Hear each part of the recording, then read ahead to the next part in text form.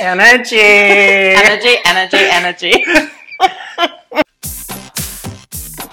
Did you just say Rochelle Obama? Michelle. Okay, I thought you said Michelle Obama. I know I have a thick accent. What's your name? Sarah.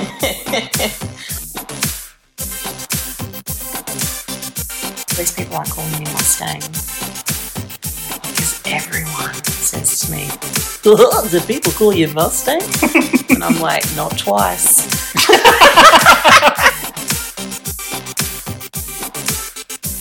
I use my fake name. What's your fake name? Sally.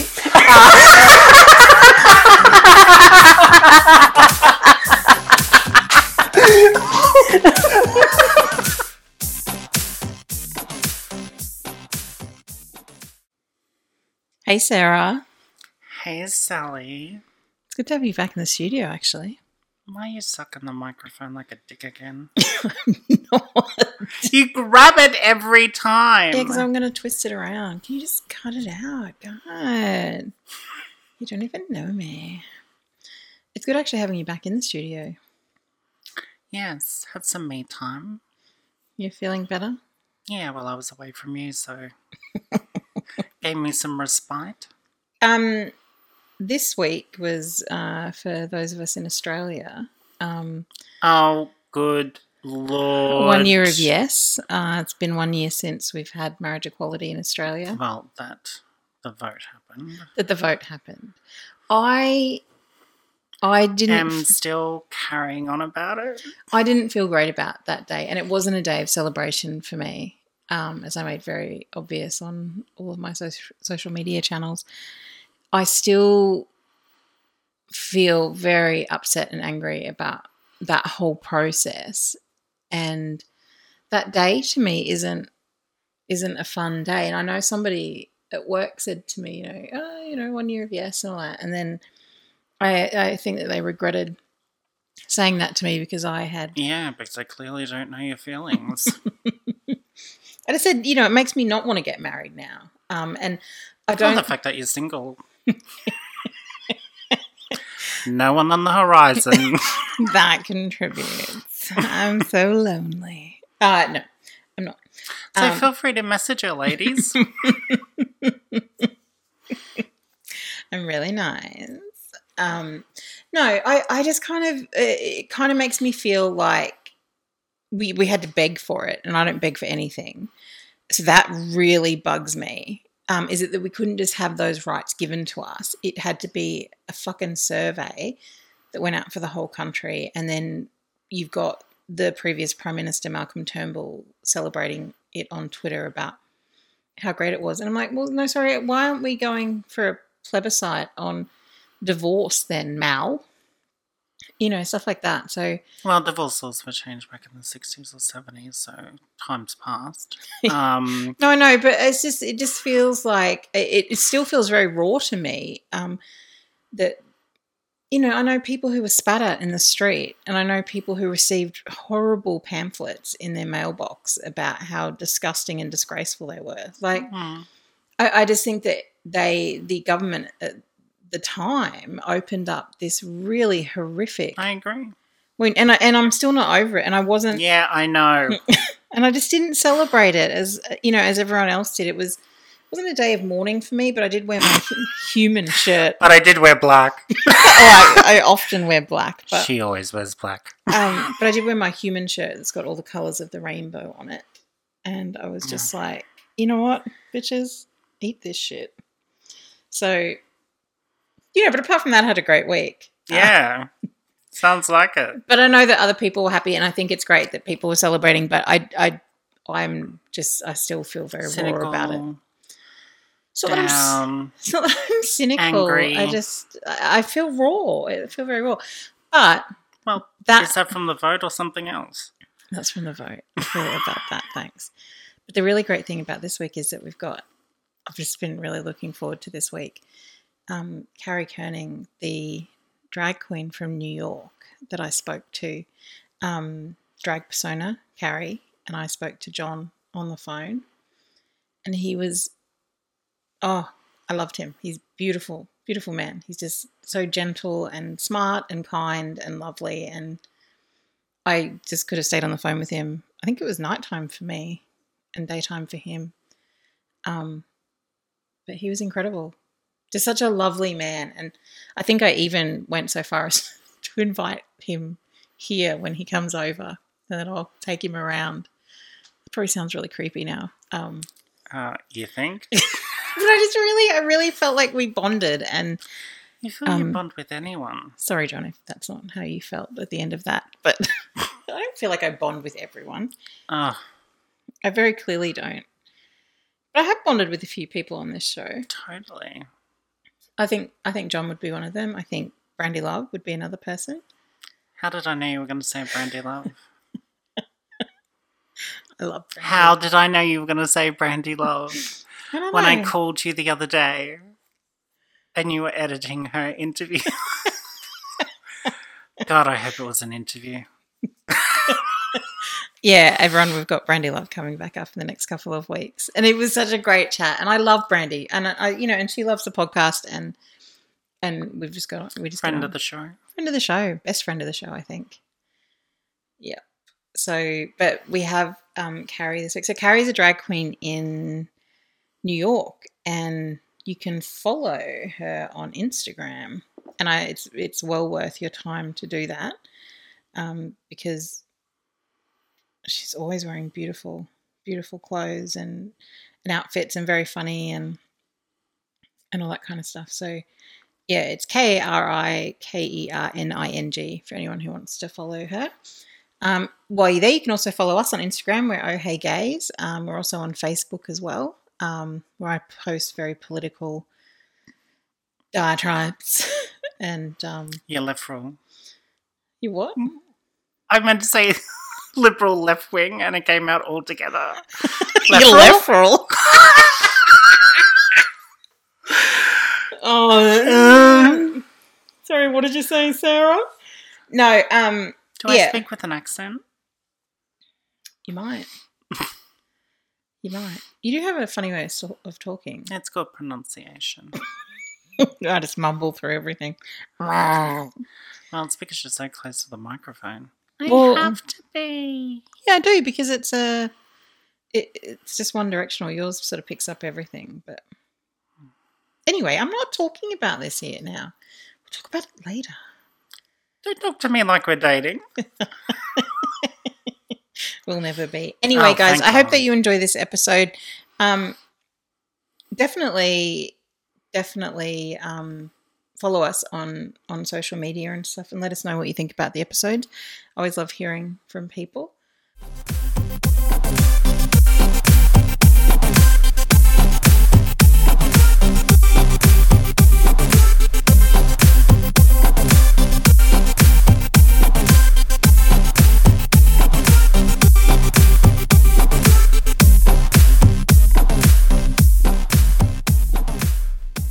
Thank you again so much for coming on. I've just absolutely been dying to talk to you for a long time now, and I've set up this project so that I can talk to you and people like you who do drag. I'm super excited. Thank you. So first of all, I kind of want to know, like, what was growing up like for you?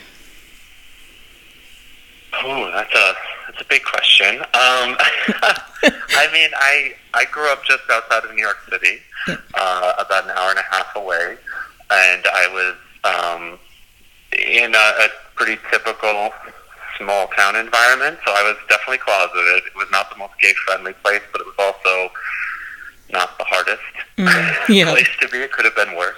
Yeah. So I guess, relatively fortunate in that sense, but also not a place where I was really, comfortable or open very early in life. It took me a long time to kind of come to terms with my identity. Yeah.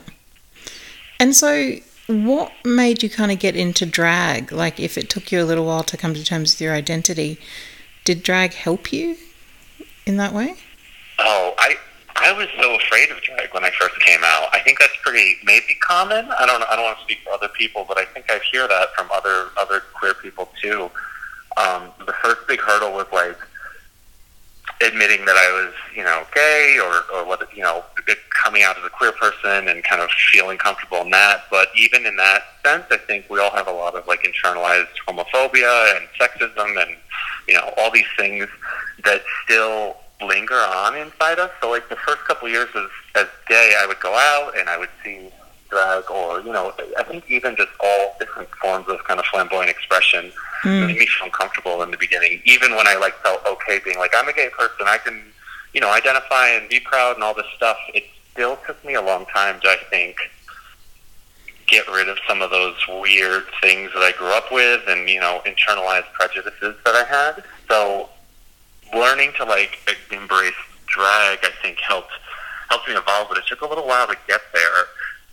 And it was definitely a slow process. And so if I had told myself that, 19, 18, when I came out, that I would be doing drag now, I would never have believed that.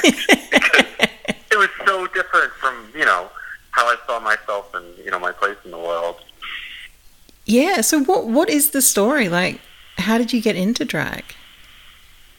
Oh my gosh. Well, I think like so many things that we're taught to not like, we have like a love-hate relationship with it. And I think I had that with drag and kind of queer expression, where I distanced myself very much from it, but there was still a part of me that was hyper drawn to it, and I didn't want to admit that. So when I would start going out to clubs, like I would go to drag shows tentatively, I would kind of meet people who were maybe edgier than I was, or, more expressive, and slowly kind of saddle up to this world. I started, I was in a gay group in college, and we would like bring drag queens to perform at the school, and I was really interested in organizing that event, but I don't think I ever saw myself as part of, like it was, I would welcome them here and I would talk to them, and I really loved that. And I did that for a few years, but there was definitely a line of separation. And one day, one of my friends brought me a poster for an amateur drag competition. I was living in Columbus, Ohio at the time, and she just yelled at me and was like, "Why aren't you doing this? This is ridiculous. You're so obviously interested in this. You need to do it," and kind of forced me to. And it was the scariest thing I've ever done in my life, and also the most exciting thing I've ever done in my life. Yeah. How did it go? So that was like my gateway drug. Yep. It was a mess. In the best possible way. Yeah. I had no idea what I was doing. I think a lot of, at least in New York City where I'm located now, a lot of drag queens are performers, so they come here through Broadway or acting with kind of vocal training or dance training. And I went to art school to be an illustrator, so I had nothing in terms of like performance experience, and I was just kind of a bumbling mess trying to figure it out. And I think that's the greatest gift I ever had as a performer, is that I wasn't taught any rules, so I just kind of bumbled my way through it and figured out a unique viewpoint through that process. But the first time was like a mess. Oh, wow. And is it a welcoming environment, like for first timers? Like the community? Yeah. I don't think so. As a cisgender performer, I think I didn't realize maybe right away how welcoming and liberating drag could be until I was in it. Because at first it's like, as someone who doesn't identify as a trans person, I didn't see the clothing in any way reflecting kind of my identity right away. Yeah. And so it was always, just pretend and dress up. And then the more you do it, I think you realize that, there's blurred lines in identity, and like all of this is constructed, and there's something liberating in that. Even if you don't, identify as a woman, or I dress up like a clown or a puppet, like all these ridiculous things, they're all kind of constructed, and it's hyper liberating to be in a space where you can be anything you want.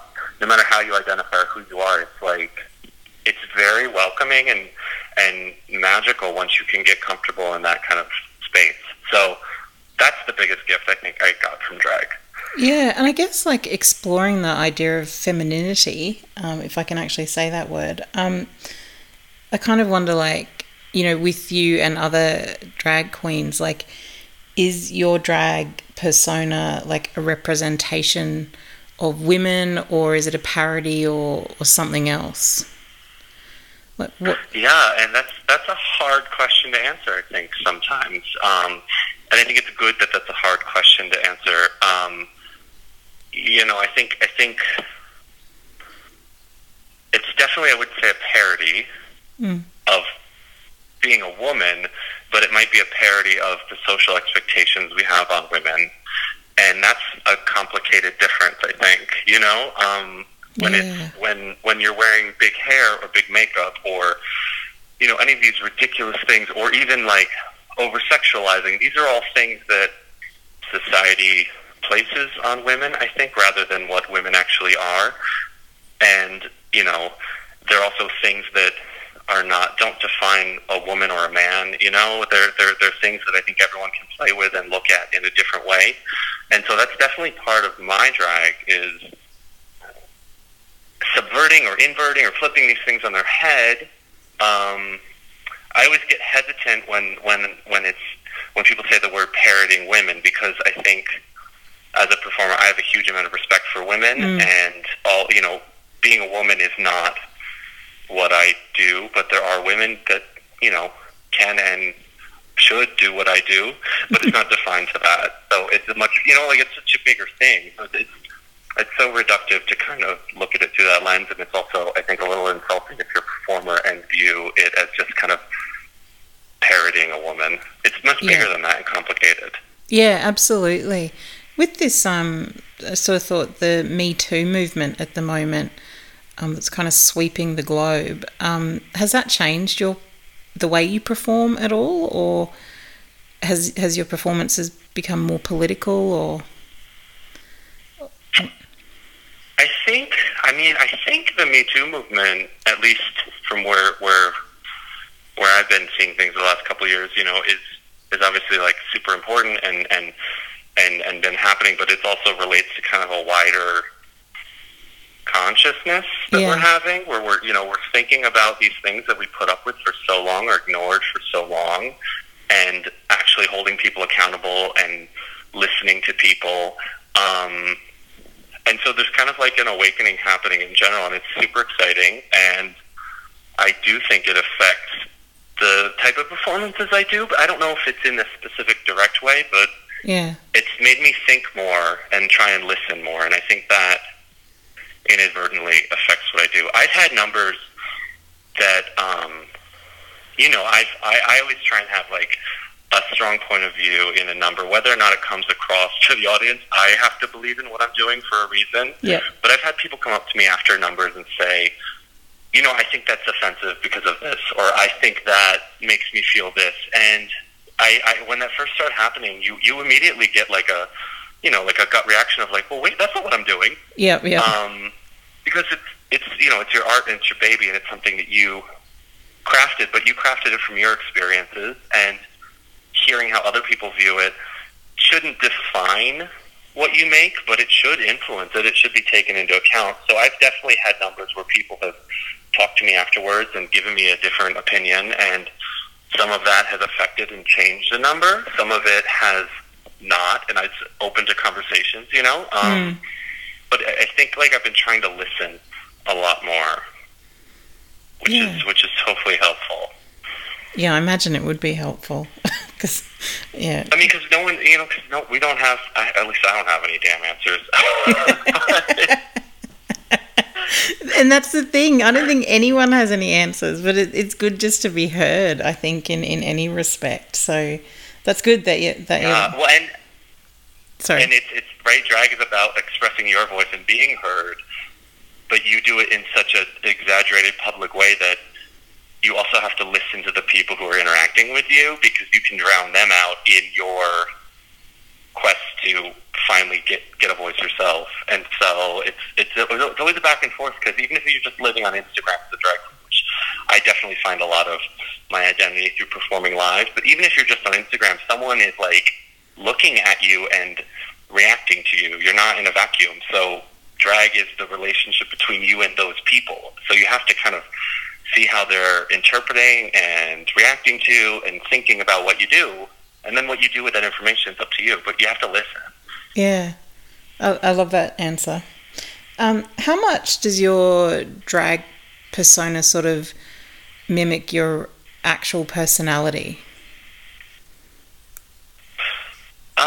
Like, yeah, how does it, like, I guess, like, are you very much like your character or not? I think I wish I were more like my character a lot of the time. It's definitely taking...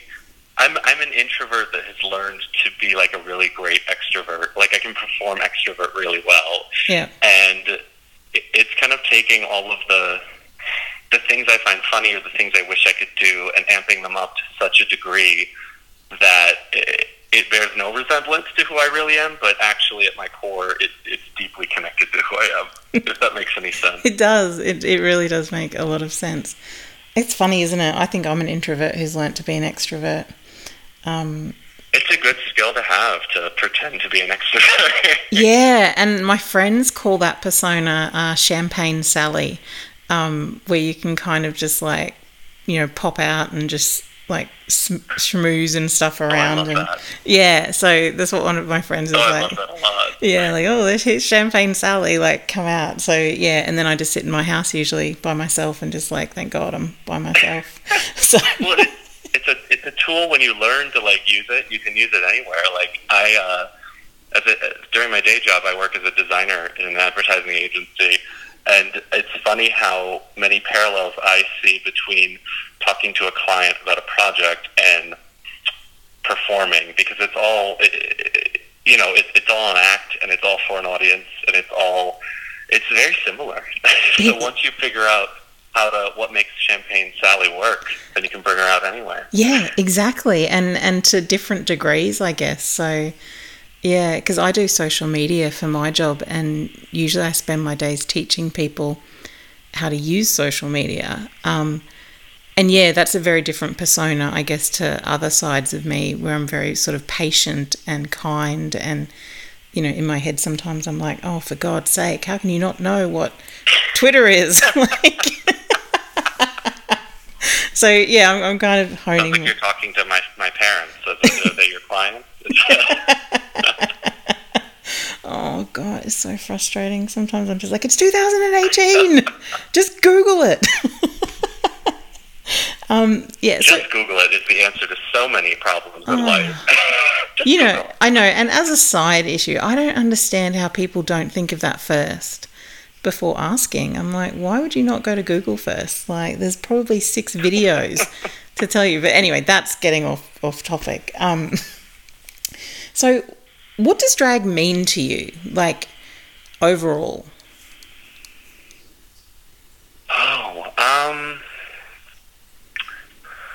I guess drag is... This is such like a question that I hear a lot, and yet as you can tell by my stuttering, I don't have a prepared answer. I think drag is like, it's a reminder that life is made up, and we are like, through our actions, we are continuing to make it up. And so there's an empowering realization in that, you know? Yeah. Like your job, the government, the way, you know, men and women behave in public, all of this is made up, and that can be good or bad, but if you just accept it, then you're not really in control. If you're aware of that, then you're in control. So if you're making decisions because of the things you want to do, that's great. If you're doing things because you think you have to, maybe you need to step back and realize that you don't have to. And drag pushes that to such a crazy extent that it's like a daily reminder that all this shit isn't real, and you can change whatever you want at any time. I think that's such a perfect answer, isn't it? Because it's so easy in theory to change everything, and I think that's what drag, for me as a lesbian, that's what I sort of see. It's like, yeah, you can do anything and you can be anybody, and it's just that simple. But then it's so not that simple also. Like, so yeah, that's what I sort of get from drag when I watch it. It's like, wow, you can really be anybody you want to be. So, yeah. And like scaling that up, right? Like maybe because it's your body and it's your movement, it's easier to control and do it in such a powerful, compact way. But that can, the dressing up like a pickle versus gender identity and how you want to express that in public versus the way we want to tax our citizens in a country are all just like decisions that people made. None of those are like, none of those are absolutes or things that we have to follow. We can create things, and so we should create things that are good for us and that we like. And that's like a silly spectrum, but it's also like super real. You know, who says any of these things are absolute? We collectively made it up one day. Isn't it funny? Like, I know my sister and I, a couple of months ago, we were sort of just sitting around having a coffee, and we were kind of just sort of looked at each other and thought, well, is this it? Like, I don't know. We went to school. We went to uni. We got a job, and we've had kids, and it's like, is that it? Like, that seems like a big rip-off. And and that was the point too that I started my other podcast, Oh Hey Gays, and I thought, no, there has to be more to life than doing what you're supposed to do. So and to me, and I think, and that's why I love drag, is because that's what it represents to me, is just this: you can be anybody and you can do anything you want, and it doesn't have to be what people say that life is meant to be. At 40 you're meant to be doing this. Like, it's a freedom, I think, when I see people perform, like people like you. It's freedom. It's exciting and scary, right? When you make up anything you want, there's a little bit of fear there too, because it's nice to be told what to do, but it's so much more fulfilling, I think. Yeah, I think at the end of the day, like when you're sort of lying in bed at night, it's like, no, I've done what makes me happy today, and that's a great thing. It's a brave thing these days, I think. Like, that's So I don't know. God, I'm just like going into all this in-depth stuff. No, I love this. I'm feeling very like warm and fuzzy about the queer community right now. Thank you. So where did the inspiration for Carrie come? Like, where did that come from?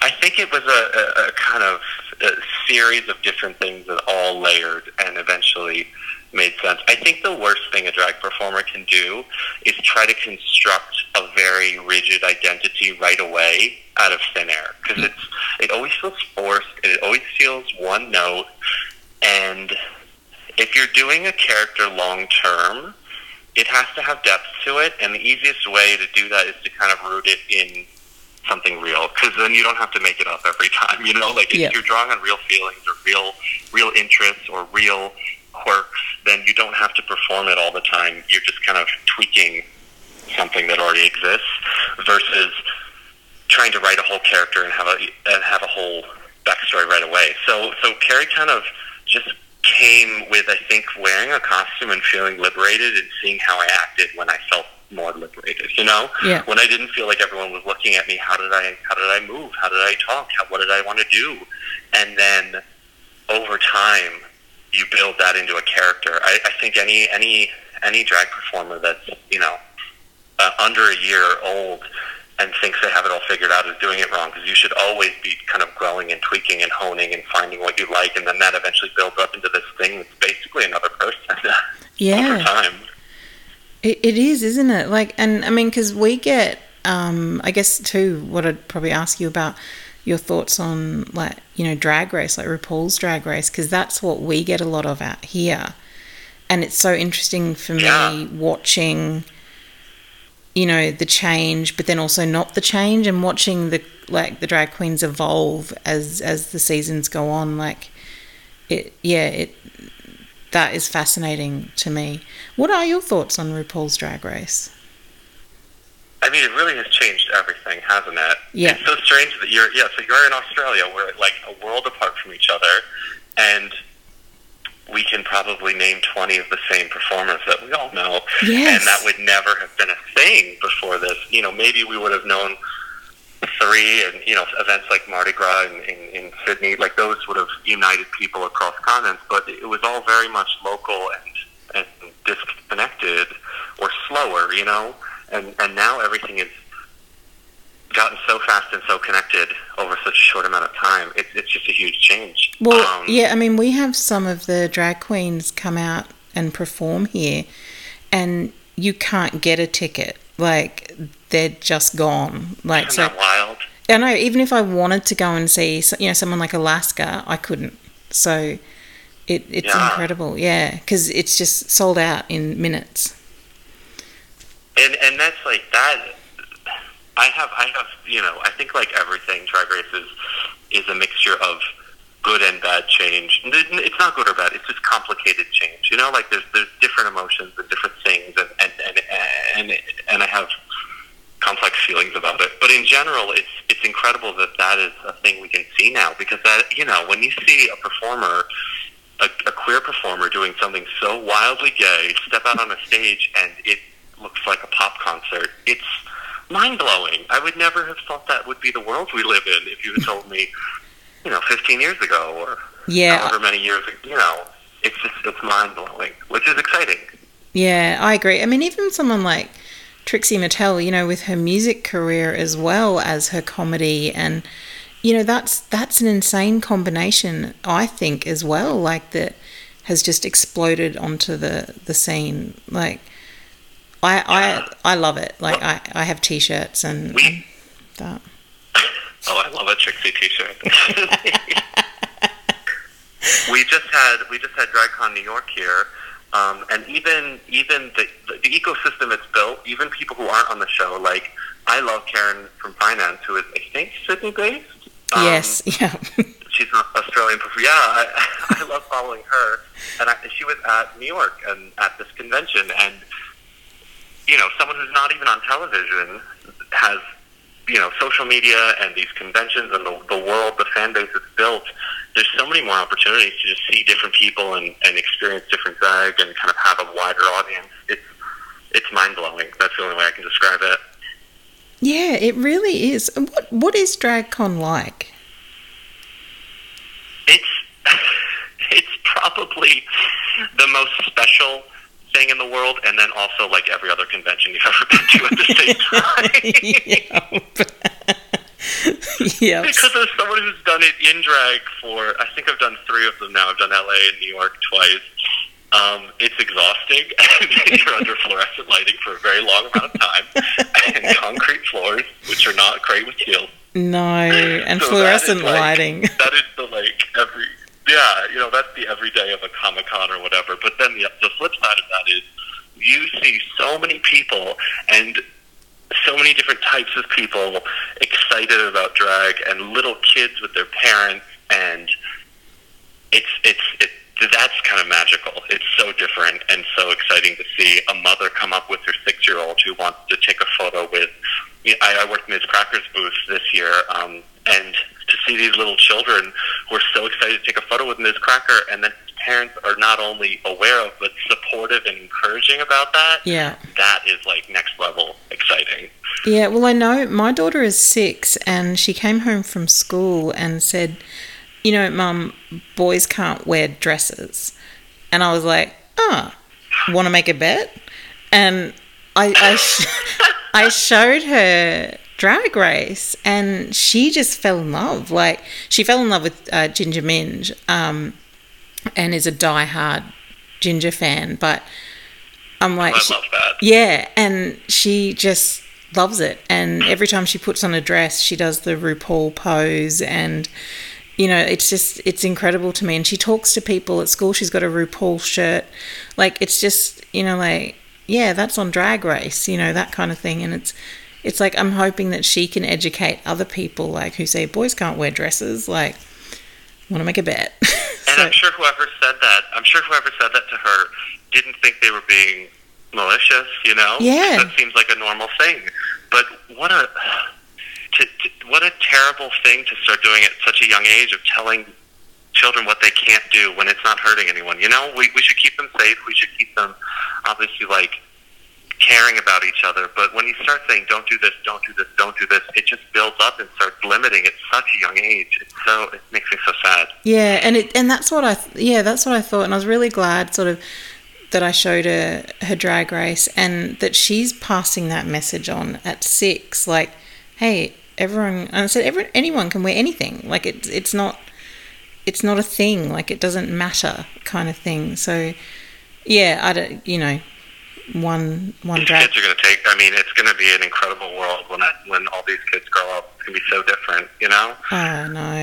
I'm excited to see what kind of exciting, wonderful things they do. Yeah, we should just skip our generation and get the next lot up. I mean, I thought we were doing pretty well for a little while, but now I'm on board. Let's just skip us because we messed a lot up. Exactly. I used to feel so positive about the world, and that recently changed.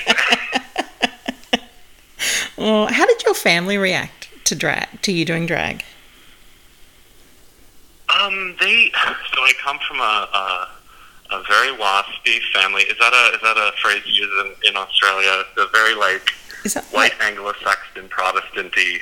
Yeah, is it like pop family. collars and stuff? Yeah, just very very reserved. We don't talk about feelings a lot, and we're respectable, so we're very nice to each other in a "hello, how are you doing" sort of way. So I think it was a bit of a shock, and I'm very lucky that my parents are they love me very much, and they acknowledge they don't understand certain things, but that is okay. So I think they're aware of and maybe quietly interested in, but outwardly just don't talk about it very much. Wow, so have they ever seen you perform? My mother flew to Columbus, Ohio before I moved. I was there for 3.5 years, and I used to do these very large stage shows with my drag mother, Nina West, who performs there. And they were like hour-and-a-half, 2-hour long off-Broadway stage shows. And my last one, I flew her out, and she watched, and it was wonderful. It's a big theater of people. Everyone's very supportive and exciting, and you get to see that. And that was very special to me. But we don't talk about it that much. So I know she's aware because I saw her there. She was there. It's just not. I think some habits die hard, and I think the old English way of not dealing with reality is a hard one to break. So. Yeah, wow, especially in that case. I'm much more concerned that they acknowledge that I'm a queer person, and that the people I'm in relationships with, and that I someday would like to find a partner and have children. That's the thing I push more. And if this is the thing that I'm not going to get them 100% on board with, that's okay, as long as I'm open about it. I never want to lie about something and want to hide things. Yeah. But my personal relationships are something that I'm going to push hard, and if this is something I don't have the energy to push on, I'm okay with it. That's where I've gotten to. As long as at some point we've talked about it and it's open, it's fine. Yeah, exactly. That's a really healthy way of looking at it, I think. The older I get, you just realize there's only so much time and so much energy. Yeah, exactly. And sometimes fight for everything all at once doesn't always work. Sometimes you just can't change people, so just got to work with them. That's okay, Yeah. That's hard. That's a hard lesson to learn, and also I changed, so there's things that I used to believe in very firmly that maybe have a slightly different view on now. But as long as I express what I feel to other people and have them hear me, whatever they do with that information is up to them. I just have to say it. I can't not say it because I think we come from a culture of not saying things too much. Yeah, I remember when I was younger, my dad said to me that when you get older, there's a lot more grey than black and white. And I was like, as if, you've just given up, it'll always be black and white. And I'm like, oh, there's so many shades of grey. As I've gotten older, so many shades. And that's a weird thing that I think people with very different mindsets encounter the same thing, that things are more complicated, there is more gray, and that can either be disheartening and cause you to check out and give up, or it can be just a reality that you deal with, and you realize things are more complicated, and you have to maybe take a little bit longer to fight for certain things and figure stuff out. And they're two very different roads, but you're kind of dealing with the same thing. Because when I talk to some relatives and they're like, you know, if I'm talking about something political and they say something like, oh, everyone's a crook, you can't change anything, whatever. We're both dealing with the same reality, but very different reactions to it. Yes. And I just much rather be where I am in that other mindset. Yeah, I agree.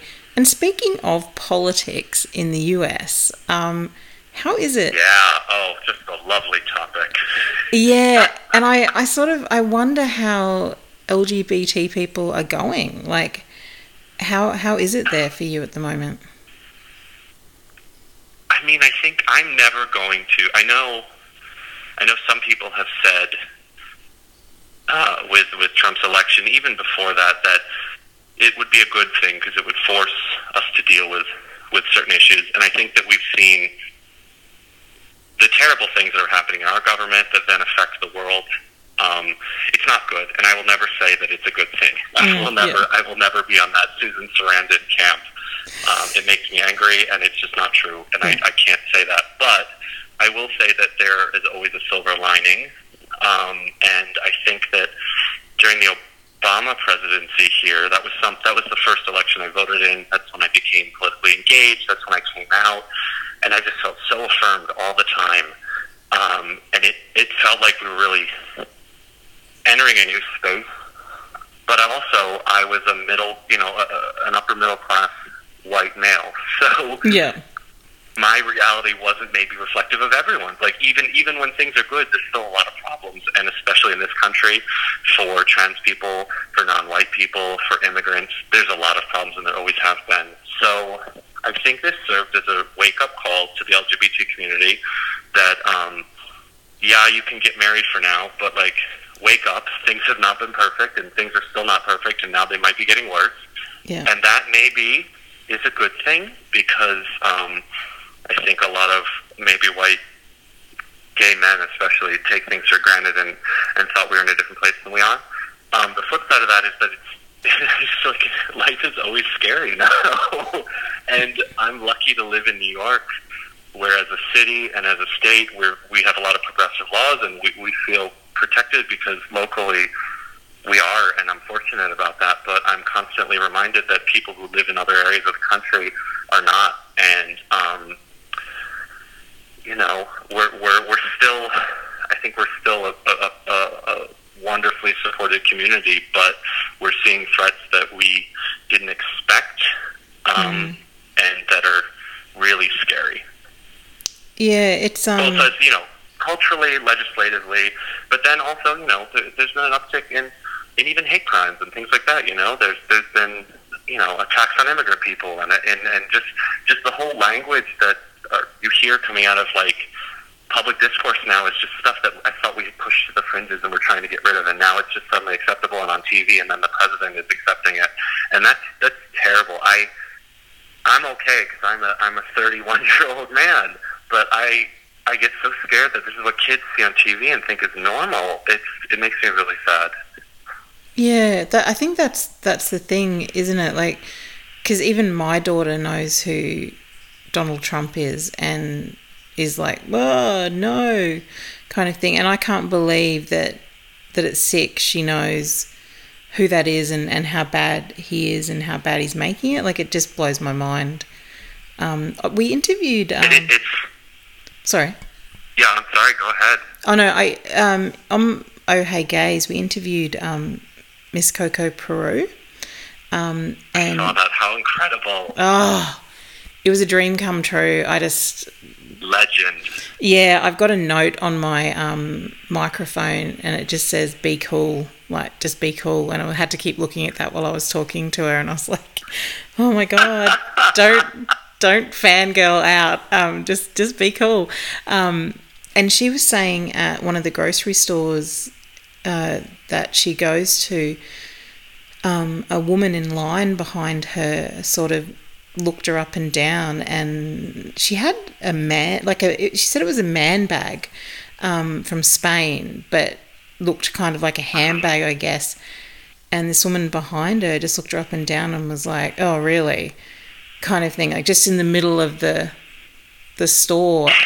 And then she spoke to one of the kids that worked at the store, and he said, yeah, it's happening all the time now. Like, they just think that they can say anything they want to us, and that made me so sad.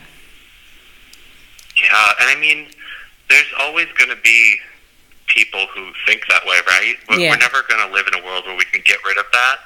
But when power structures say it's okay, that changes things. And honestly, in that sense, Drag Race is a great thing right now because, unfortunately, we live in a world where corporations probably have more power and influence than government does. And VH1 and Viacom promote Drag Race. So that's that's a large entity that says this is okay.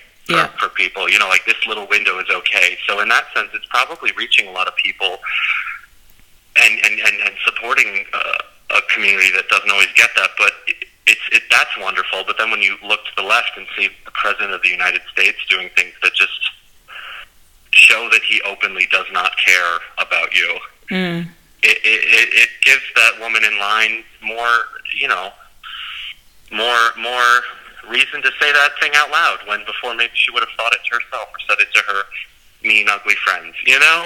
Yeah, exactly. It encourages these people. Yeah, it just adds fuel to the fire, doesn't it? Like, just unbelievable. Unbelievable. Yeah, it's terrible, but also I think back, moving to New York City is something you take for granted, the things that have happened here, but, you know, I pass Stonewall all the time, and I think about, in such a short amount of time, the terrible things that people had to put up with while being visible and the gift that gave me. And so that's an encouraging thought that when things are bad, it's more reason to be visible and to just be in public and to exist, because we need that, and it's proven to have worked before. And, you know, I hope that in a little tiny little way, just by being who we are, we're giving that to people after us. Yeah, I think this is a really good place to end. This was a wonderful conversation. Thank you. You're welcome. You have absolutely exceeded my expectations, and my expectations were huge, so I'm just absolutely buzzing. Thank you so much.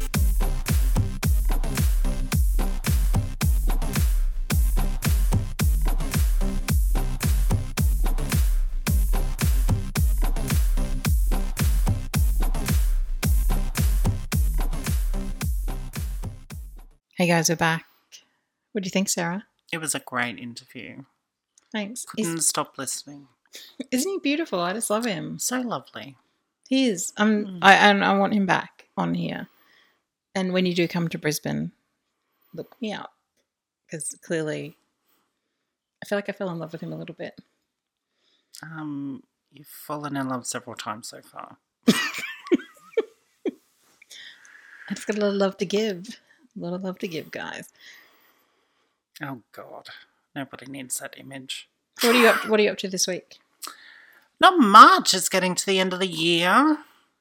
I know it's nearly Christmas. Yes, party season. My daughter is very excited about Santa coming. That's cute. Yeah, it is. We have a lot of in-depth conversations about Santa and where he sleeps and where he lives, and yeah. Wouldn't you hate to be that person and bust that bubble? You ever do, and I'll murder you. I'll murder you in your bed. All right, guys. See you next week. See ya.